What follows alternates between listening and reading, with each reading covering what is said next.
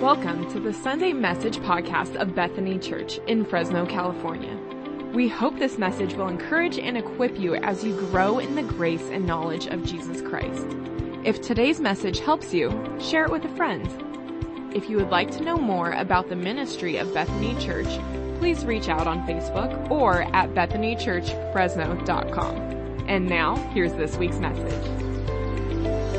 Well, I'm looking out into the crowd, and I'm just trying to see if I can see that hunger. You know,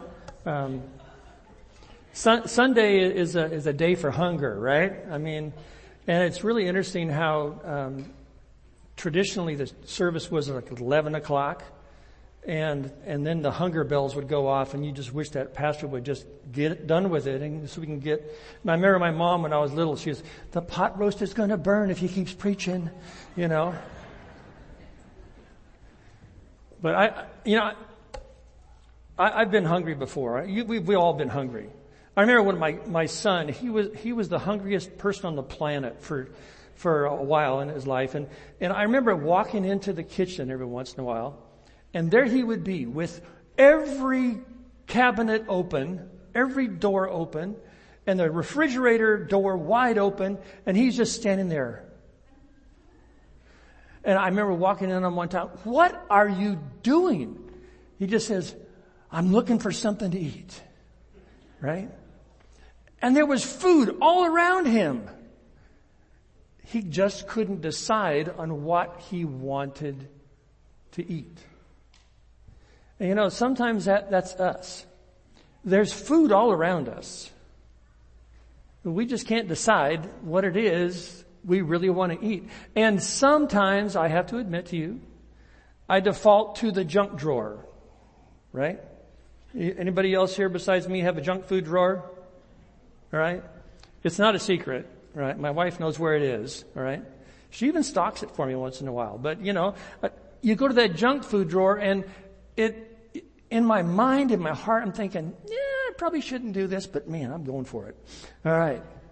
And you do that, and you fill yourself with junk food to the point to where you are full, and then when the good food comes, it's time for dinner, what? You're not really hungry. You know, the world has its way of tempting us with all kinds of junk food. All kinds of junk food. And we fill ourselves up, and we think that's going to satisfy us. And it might taste great while you're eating it. But then later on, we say to ourselves, if you like me, "Oh, what was I thinking? I shouldn't have done that." I mean, there should be a limit on Cheetos, right? How many Cheetos can one guy eat anyway, right? I hope you don't notice my orange fingers this morning. But you know, the human body is actually designed to get hungry. I mean, it's really interesting if you think about God created us to have these bodies that eat and then expend that energy, and then we need to eat again, right? We need to refill the tank. We need to keep going. And so this process is actually something that God desires for us, that we need to continually be going back to the table to eat. And we have the choice of how and what we're going to eat. And part of that is the spiritual disciplines of understanding that we need to feed on the Word of God. So here we have in Matthew chapter 5, verse 6, it says this. It says that blessed are those who hunger and thirst for what? Righteousness. And it says if we hunger and thirst for righteousness, if we go to that kitchen and we look and we look and we look and we think, what is it that's available to us to eat? If we will focus on the righteousness that God desires for us, what? We'll be blessed. There will be a blessing. So I'd like to explore that with you a little bit today. And just talk about this hunger for righteousness. It's very interesting. In Amos, Old Testament, chapter 8, verse 11 through 13, it says this.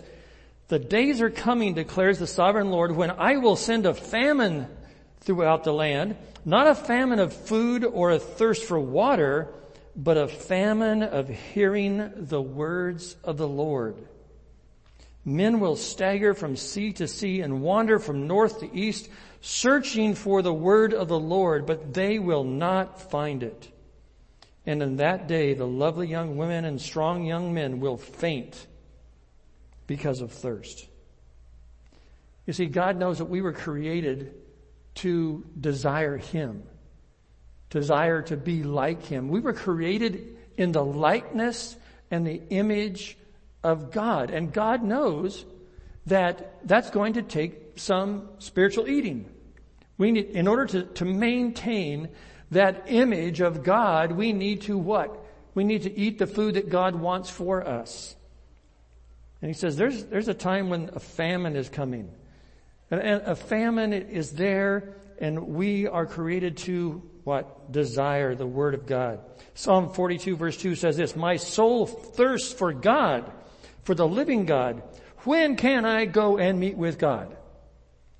I know some of you have little kids, and hopefully they just can't wait for Sunday morning, right? I don't know how many of you just can't wait to get together to be with God's people. You can't wait to open God's Word. I mean, Pastor Brent has encouraged everybody to have the Word for the day, you know, that you get that Bible verse first thing in the morning. You wake up, there it is. And hopefully you're desiring that. That's something that you want to have happen in your life, that you actually are looking forward to really intersecting with God through His Word. Psalm 63 verse 1 says this, "O God, you are my God. I earnestly seek you.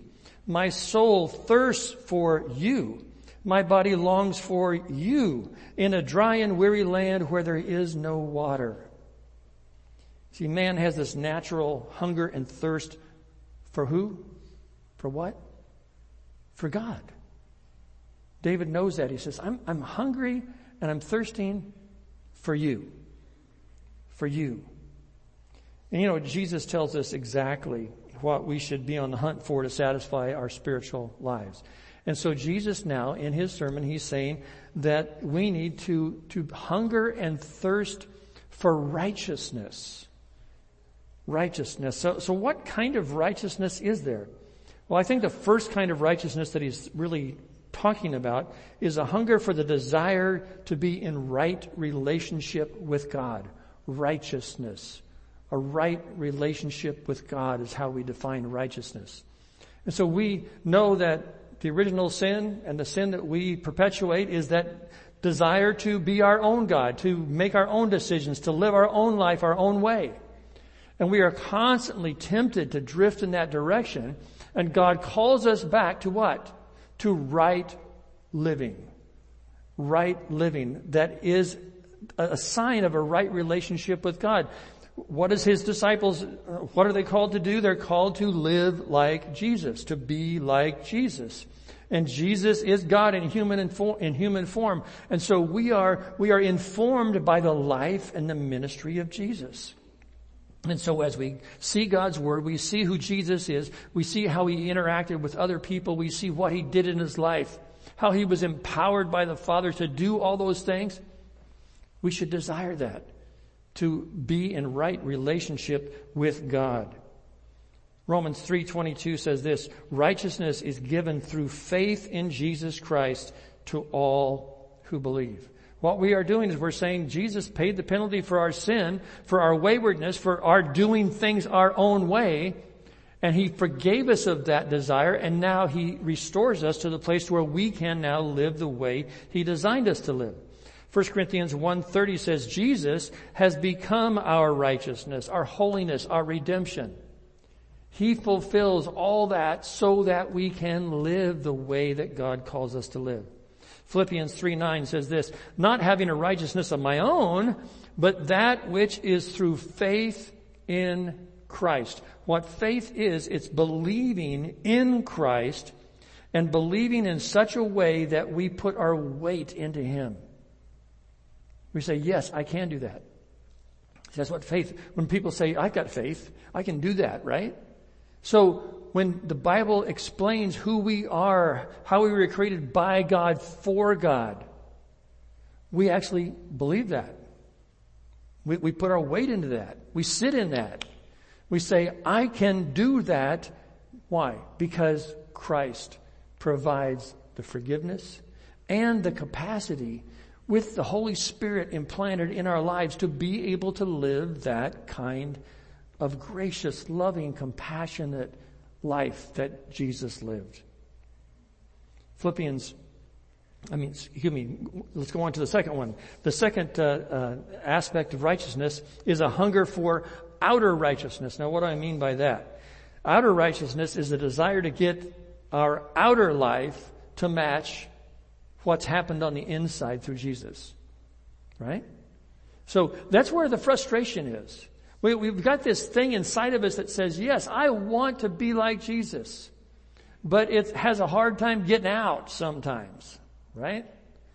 And so here we are in Philippians again. It says in chapter 2, verses 12 and 13. Therefore, Paul's talking to the Christian community. As you have always obeyed, not only in my presence, but now much more in my absence, continue to work out your salvation with fear and trembling, for it is God who works in you to will and to act according to his good purpose. What Paul is saying here, he's got a couple of neat aspects. One, he's saying, hey, I'm really proud of you people because you not only act like Jesus when I'm here, but when I'm not here. It's like, wouldn't it be difficult if, Pastor Brent kind of lived with you in your house? You'd be going like, oh, I can't be myself, right? Well, essentially, that's what Paul is saying. He says, well, you were really good when I was with you. Yeah, you were on your best behavior when I was here. But he says, I'm really proud of you because you're not only good when I'm here, but you're good when I'm not here.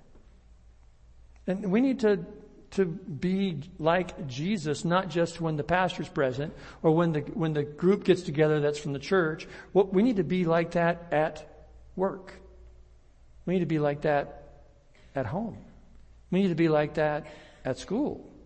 We need to be like that when we go on vacation. Because vacation is not a vacation from Christianity. Right? Known way too many people. It's like, I'm on vacation, therefore everything's up for grabs. And I do the things that I wouldn't normally do as a Christian. Really? You have an amazing opportunity to what? On a vacation, you have an opportunity to be Jesus in a different location. That's all. That's all.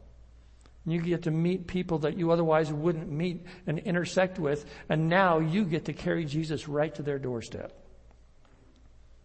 So Paul is saying the real difficult thing is not just that we've been forgiven, but that we live that forgiveness in a way that's reflected in our everyday life. So the third part of righteousness is a social righteousness. As a matter of fact, it's the desire for God's righteousness to affect the whole world. Not just you and your friends, or you and your church, or you and your little group. It's that we are here, just like Jesus, to affect the world. What was Jesus' kind of modus operandi? How did he operate in the world? He drifted toward the marginalized, the downcast, those who needed relief. Not just even spiritually, but physically. Those who were sick, those who were outcasts, those who were put on the margins of society.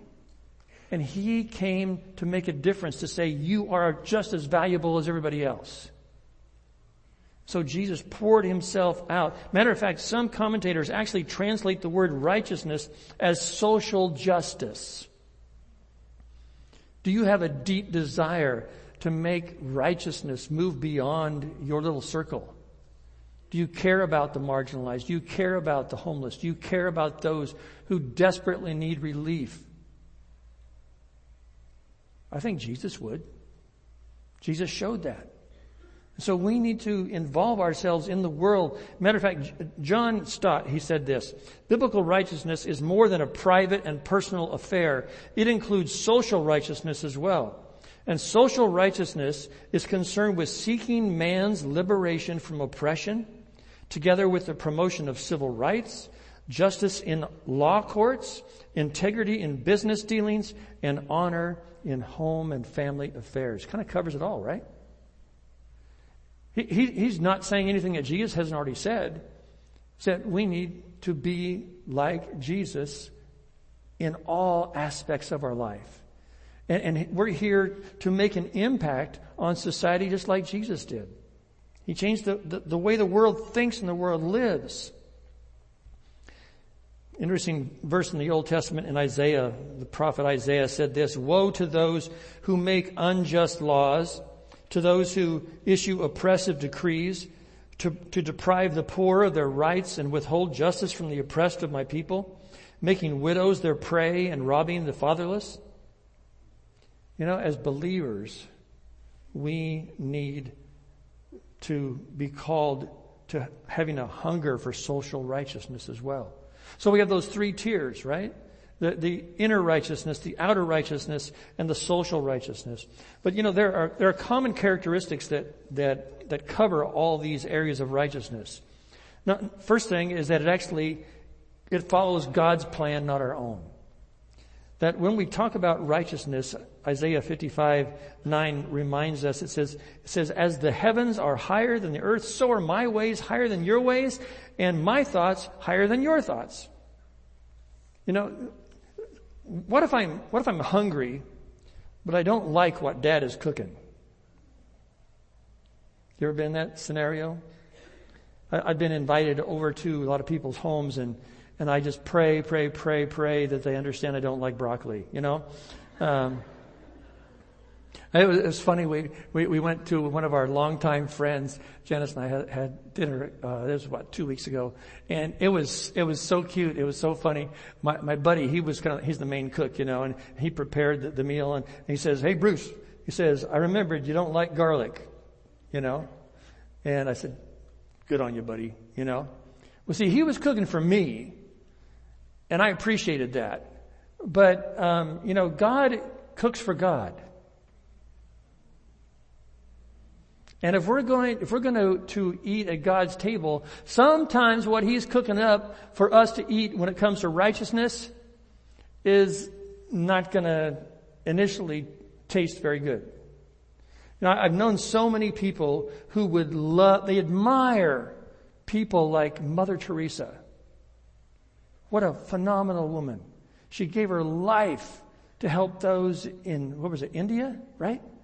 And she stayed with the dying, and you think, oh, what a wonderful person. But I don't want to do that. Why? That doesn't taste too good on the palate, right? It doesn't taste too good. So you know, some of the righteousness that God calls us to is maybe an acquired taste. We don't really come to appreciate it as much as we should until finally this fly, someone pray that fly goes away, okay? You're called to fly. Fly, okay. Be free. But there are a lot, I believe, of picky Christian eaters. Just saying. Because I have been one of them. I like this, what Jesus said here. This, not so much. Right? And we need to understand that everything that Jesus puts on the plate is something that we should be eating. Right? And what's really interesting, I like to believe this, that when we get to heaven, even broccoli is going to taste like chocolate. All right. I should have had more than one amen. I tell you that for sure. All right. But this is something that we really need to understand, is that not everything that God calls us to do is easy. Not everything that God calls us to be is palatable. Sometimes it's really hard to swallow. You see what I did there? Hard to swallow? You know, oh, okay. All right, we'll keep going. I think a second thing that is common to all these aspects of righteousness is that it requires a teachable and humble spirit. It requires personal discipline to actually do what God called us to do. And remember, think back what righteousness is. It's that ability to have faith and believe that what Jesus calls us to do and be is possible through the Spirit. And so we believe that we can do this. We need to humble ourselves. Hebrews 12:11 says this, "No discipline seems pleasant at the time, but painful. Later on, however, it produces a harvest of righteousness and peace for those who have been trained by it." You see, sometimes it takes a little effort to learn God's ways. It needs some stick-to-itiveness. And that implies that sometimes we need the family to encourage us, encourage one another, right? And so we need that in our life. I think a third aspect is this, that it brings glory to God, not to ourselves. It's really easy to fall into that trap of believing that, the more righteous you become, the more people think, oh, he's a nice guy, he's a good guy, he's great. It's like, no. This is really all about Jesus. And we should know that none of us in our own power have the potential, have the possibility to be like Jesus. And so it's only giving glory to God. We want to be good so God looks good, not us. Psalm 23:3 says, "He restores my soul. He guides me in paths of righteousness." For whose sake? His name's sake, right? For His name's sake. And the last common attribute to righteousness is that it actually satisfies. What does Jesus say? He says, "Blessed are you who hunger and thirst." Love it. Thank you. Wow. That was like perfect timing. Man, I think he was... It's even got ice in it. Wow. All right. Hunger and thirst for what? For righteousness. In the 1960s, and I was there, the Rolling Stones became famous for a song that depicted the generation of the day. Remember it? I can't finish it. I can't get no satisfaction. It's still happening today. And sadly, there are people who have embraced the love and compassion and mercy and forgiveness of Jesus, but still feel dissatisfied. And I'm convinced that the reason for that is because there's no hunger and thirst for righteousness. It's a hard thing to do, but to put ourselves out there where we finally say to ourselves and to those who love us most, I need some help. I need some help to put away the violent video games that don't do anything to promote righteousness. I need help to keep myself from being a consumer that soaks up all of the resources God has put at my disposal to help the poor and the marginalized. I need help to overcome my desire to think that things will satisfy me.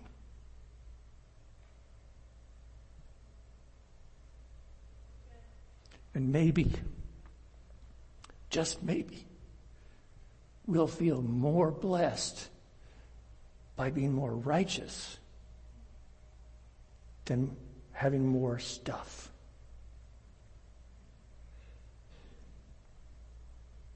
We all need help. Not judgment, because we've all been there. We all do that periodically. But we need help to move deeper into spiritual righteousness. John Stott says there's perhaps no greater secret of progress in Christian living than a healthy, hearty, spiritual appetite. So as Jesus says, seek first His kingdom and His righteousness, And then everything you need, it'll fall in line. Thanks for listening. Know that God loves you more than you can imagine. And for everything Bethany Church, check out BethanyChurchFresno.com.